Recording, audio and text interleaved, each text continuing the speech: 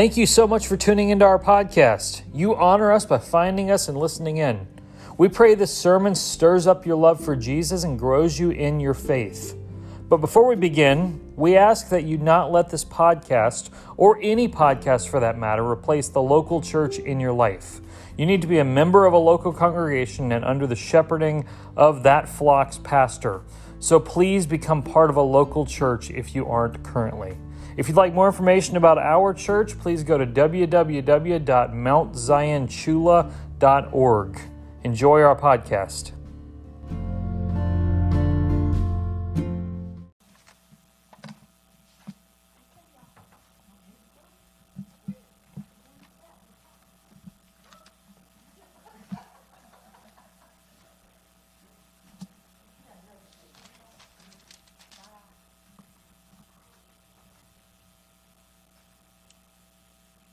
I might want to go with them.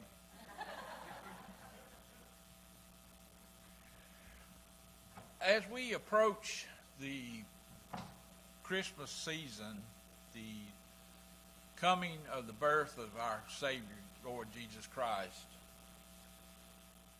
the question comes up in my mind of why did he have to come? Now, I know the answer, so to speak, is he had to come and bring salvation. But sometimes, because of my, curiosity, I reckon, I asked a deeper question of that. In other words, dig a little deeper. What would cause him, what would be the need for him to come? So if you will, take your Bibles and turn to Malachi, last book in the Old Testament, chapter 1. We're going to start verse 6. And the substance here is Malachi, God is talking, Malachi and God, of course, telling Malachi what to say, is talking to the priest of the temple, but also to the people. And in our case, he's also talking to us. So I was thinking about this, and I was studying a little bit, and it came to me, what was the state of the people in their worship? And Malachi is a book that addresses that. And he does it through 23 questions. As we go along tonight, we're going to ask one of them and cover it. But the interesting thing about Malachi is basically the storyline starts all the way back in Ezra and Nehemiah. Now, we all, I think, know about the fact that the Babylonians came and conquered Jerusalem and took away everybody and made them slaves, and they moved all to Babylon, and they took up residence there. And, of course, when Ezra received word from God that it was time to go back, he only took about 40,000 with him. So if we assume that the people that were carried away were a large population, that was just a fraction of what the people. And what happened, of course, is the people got to Babylon, and they built them places to live and businesses, and they were carrying on commerce, and they had pretty well instigated themselves into the society of the Babylonians. So most of them didn't really want to come back because they would have to give up everything they had to get back. So that was Ezra.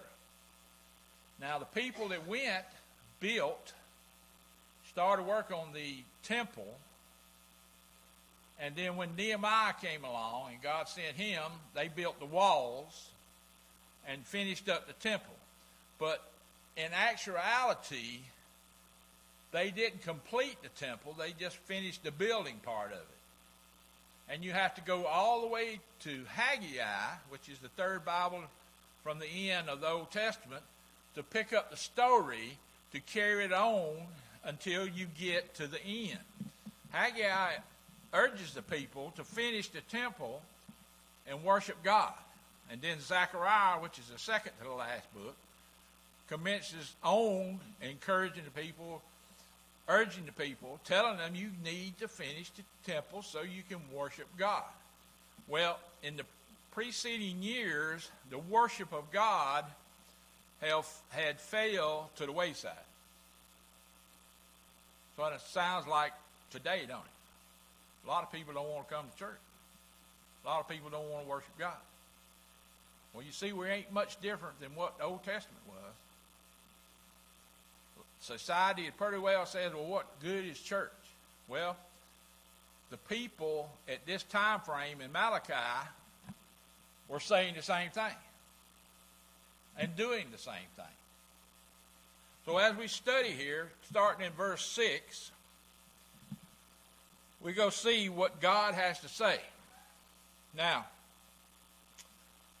the people are under the assumption that God hasn't done anything for them.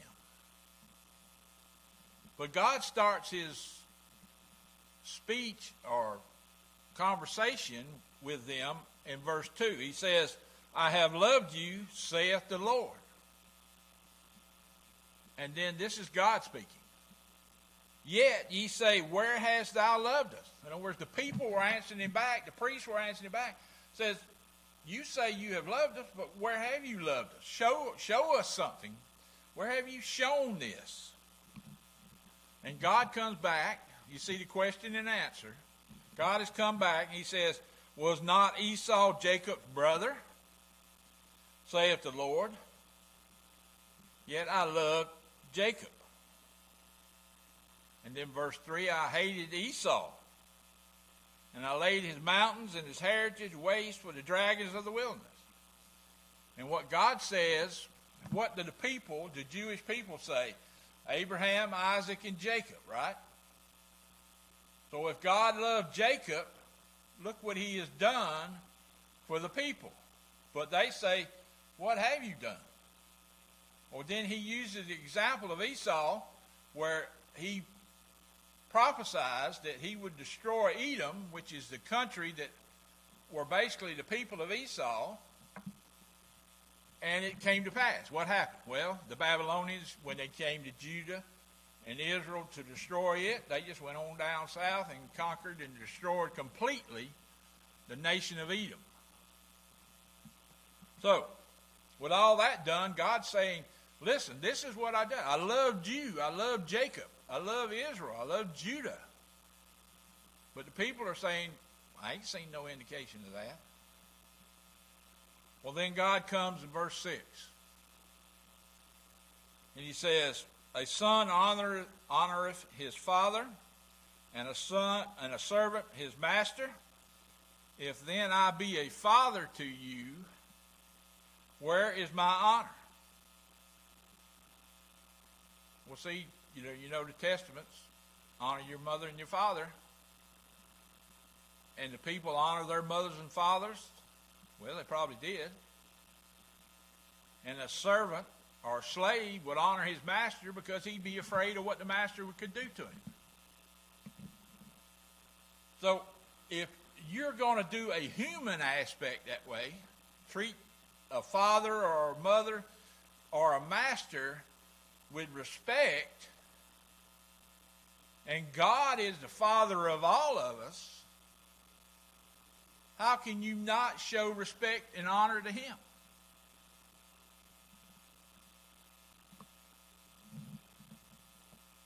And he continues on, he says, where is my honor? And if I be a master, where is my fear? Saith the Lord of hosts unto you, O priest. Okay, so we see right here that he's talking to the priest.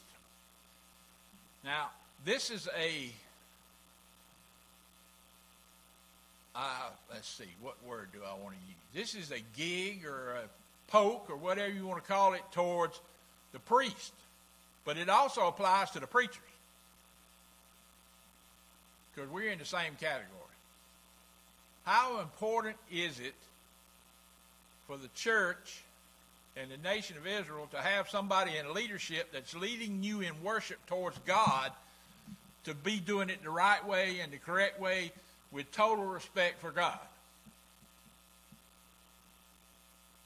Preachers are basically required to do that. Priests were also required to do that. Yet he says here, O priests, that despise my name. And ye say, wherein have we despised thy name? Okay, another question, another answer coming up. So the priests are saying, where do we despise your name? Where do we, what are we doing that fails to satisfy everything? Well, basically, the priest, the audience here, objects, and they fail to see where they have fallen down. They fail to see where that they have despised or rejected God in any way. Well, God comes in verse 7 and he says, well, to start with, you offer polluted bread upon my altar. Okay, so I'm going to take it that you may know, but I'm going to reiterate it. The priest's duty was to bake new bread every single day and put that bread on the altar of bread. In other words, every single day was a fresh loaf of bread or more on that altar. Nothing could be left. In other words, at the end of the day, all that bread was taken off. And then the next day, a brand new set of loaves. And it just, every day, new. The best, made out of wheat. If you go back to Leviticus and so forth, it was the best flour, the best of everything. Yet here they are, God saying, is you put polluted bread on me. Well, the only thing I can think of, polluted bread, was what he would consider maybe. I may be wrong. You can decide for yourself. They probably left day-old bread on there, or whatever. Then he says, and ye say, wherein have we polluted thee? In that ye say, the table of the Lord is condemnable.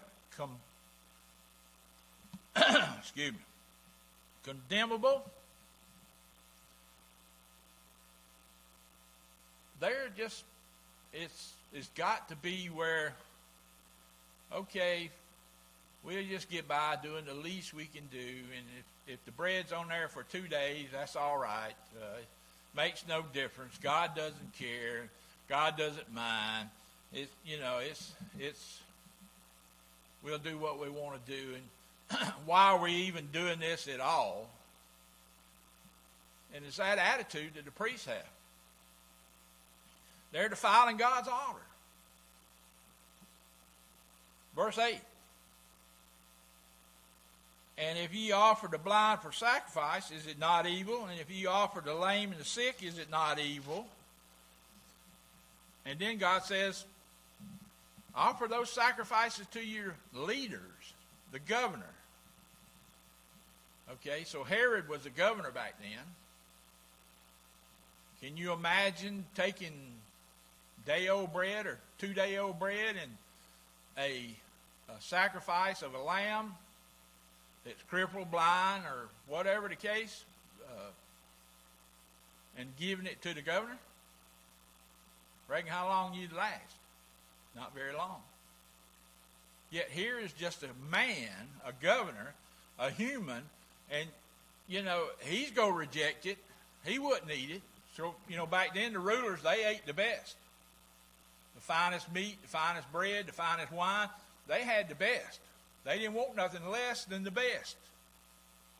So if we go do a human that way, and you're doing God this way, can you blame him? Can you blame God, the Creator, our Lord and Savior, from any of this? You see the condition that the worship has gotten into because of the priest? Can you imagine and understand why God despises the priest and their way of worshiping and leading the people to worship? Will he be pleased with thee, or accept thy person, saith the Lord of hosts? In other words, if you took that old stuff to the governor, to Herod or whoever, and would they eat it? Of course not. They might have you killed for bringing such stuff to them. And then in verse 9, and now I pray you, beseech God that he will give gracious unto us that have been by your means. Will he regard your person, saith the Lord of hosts? Well, what he's saying here is basically, if you go treat God like this, do you think God's going to respond to your prayers and your requests and your desires? Or you go think that you go get things done and pray to God and say, God, help me in this situation, or do this, or whatever the case, and God's go, listen? Why would he listen? Why would he do this?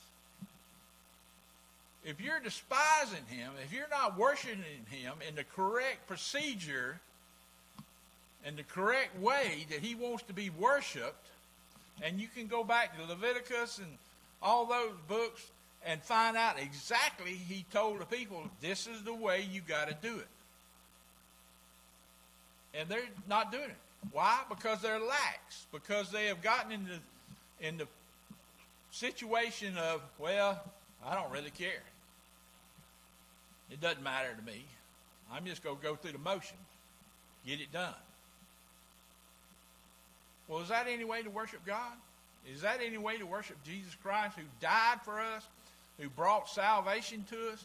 Is that any way to worship the one and powerful, mighty God?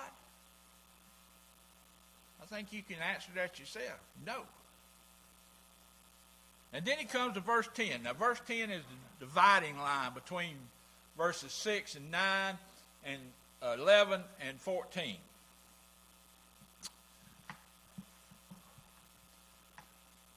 He's talking to the priest. He says, who is there even among you that would shut the doors for naught? Okay, what priest, what preacher would shut the doors of the church to keep this type of worship from even taking place? Who would do that? Who would step up and say, no, we ain't going to worship like this, and I'm going to shut the doors, and we're not going to have worship, and we're not going to open the doors until we get it right? Well, nobody there. Neither do you kindle for mine altar for naught, kindle fire. And of course, what he's referring to here is Leviticus chapter 10, and I'll read it for you. And Nadab and Abihu, the sons of Aaron, and this is the Aaron that's the brother of Moses, who is the high priest, took either of them his censer, which is where they did the incense, fire therein, and put incense thereon, and offered strange fire before the Lord, which he commanded them not. And then verse 2 says, there went out fire from the Lord, devoured them, and they died before the Lord. So God's saying, it's the same thing you did in Leviticus. You're bringing stuff that I don't want, that ain't worthy of worship, it ain't worthy of me. I'm your God. You're just doing stuff that's totally off the wall. Is there no one that will say, no, we're not going to do that? And then he says, I have no pleasure in you, saith the Lord of hosts, neither will I accept an offering at your hand. So that's getting pretty rough. All these folks had back then was offerings. There's no other way to get to any situation without an offering. Now Amos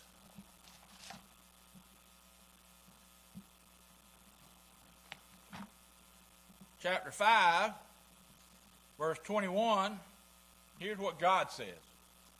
I despise your feast days, and I will not smell in your solemn assemblies, though ye offer me burnt offerings and your meat offerings, and I will not accept them, neither will I regard the peace offerings of your fat beast. God's basically telling them, you wasting your time. I ain't going to accept none of it. So how we go get a hold of God? If he ain't accepting none of the worship, he ain't going to accept none of our prayers, I think we're in bad shape. So then God tells them, here's what the situation is going to be. You, Judah, you priests, you people who worship me in this way, I'm going to raise up somebody. Verse 11. For from the rising of the sun even to the going down of the same, my name shall be great among the Gentiles.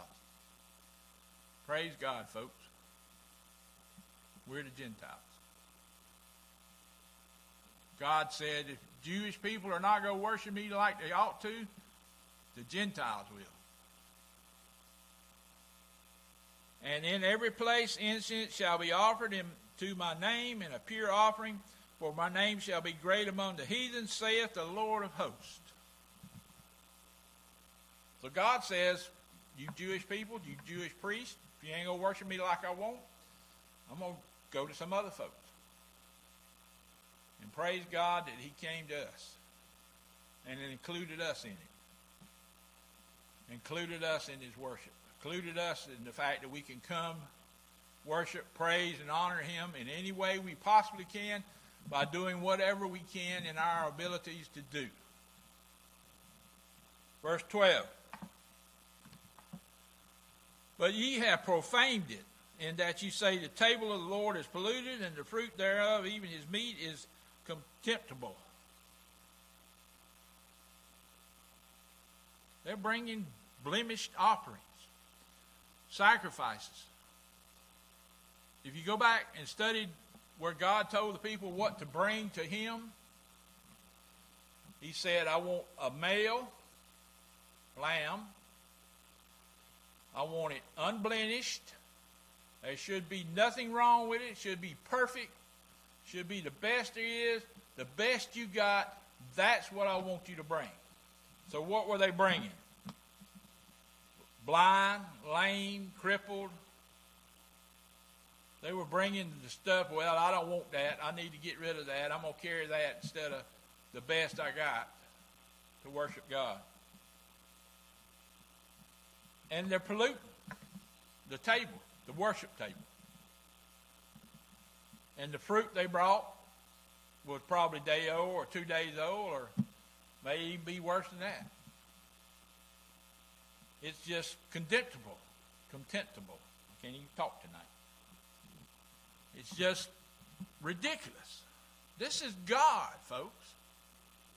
The God who created us, who brought about salvation for us, who is going to bring us into eternal life. And we need to worship him with the best we got. Fortunately, we don't have to bring animals and stuff like that. We can just show up and worship God and praise him for what he does in our lives. Verse 13, ye said also, behold, what a weariness it is, and ye have snuffed at it, said the Lord of God of hosts, and ye bring that which is torn, lame, and sick, thus just brought an offering. Should I accept this of your hand, said the Lord? Well, I can see from my personal experience where some of this is coming from. We get tired, don't we? And we think, well, man,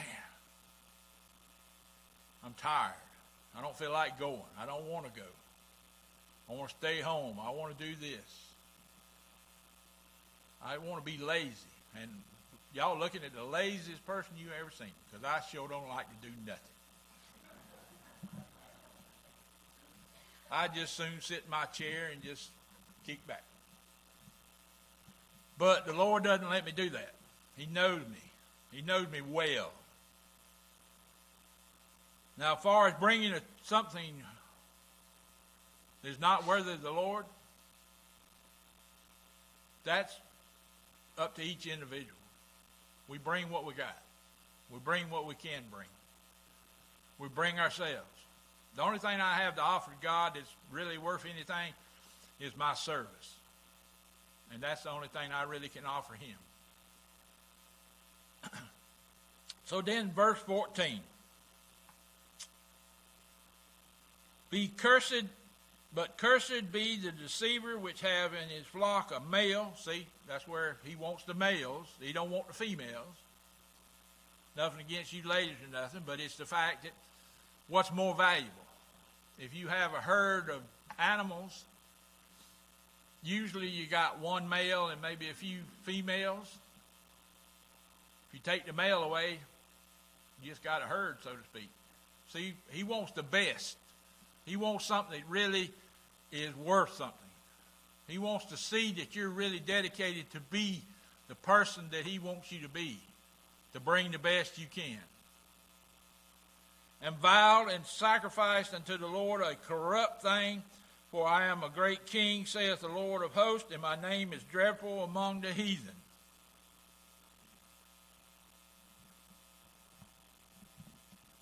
God desires us to do what he desires for us to do. There's certain things that he has laid out. One of them is we come and worship. We be together. We come as a family, a church. We come together.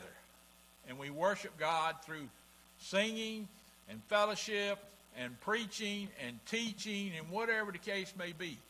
And when we do any of those aspects, we need to do it to the best of our ability. Because God is worthy of our ability. Let's pray. Holy Father, we thank you this day. We thank you for everything you're going to do and everything that's done and everything we can look back on and say, well, there was God. He was working. We look forward to the day we stand before you. We pray, Jesus, come on. Come and get us. Care us to be with God and you and the Holy Spirit. That we may stand there and worship and praise and honor God for his mercy, his grace, and his salvation that he has brought to us, because he didn't want us. He loves us so much. He loves us more than we can comprehend, more than words can state. He loves us. He cares for us. He looks after us. And sometimes, even though we don't see it, he's there working to do what he needs to be done. Use us, Lord, for your glory and your honor. And we do this in Jesus Christ's holy and precious name.